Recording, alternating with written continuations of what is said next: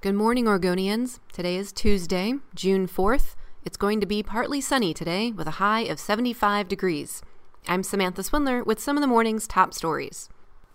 Oregon State Beavers catcher Adley Rutschman will join the Baltimore Orioles as the number one pick of this year's Major League Baseball first-year player draft. Rutschman is a native of Sherwood, Oregon, and is only the second Oregonian to be the first overall selection in the MLB draft.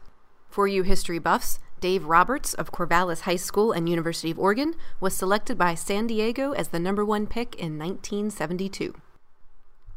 A Portland jury awarded $250,000 to a former Multnomah County Sheriff's Sergeant who claimed now retired Sheriff Dan Staton retaliated against him.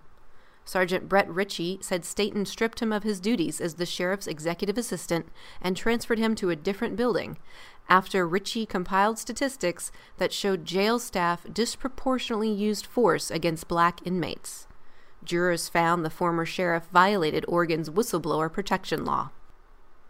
The former Fred Meyer on Southeast Foster Road and 82nd Avenue will open its doors as Shun Fat Supermarket on June 14th. The California-based grocery chain posted about the opening date on Facebook.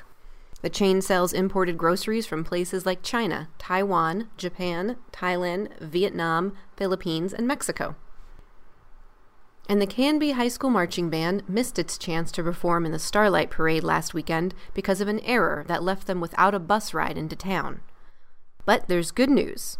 After seeing media reports that the band had to settle for marching in the school's parking lot, organizers of the Rose Festival have invited the band to perform at the Grand Floral Parade this coming weekend.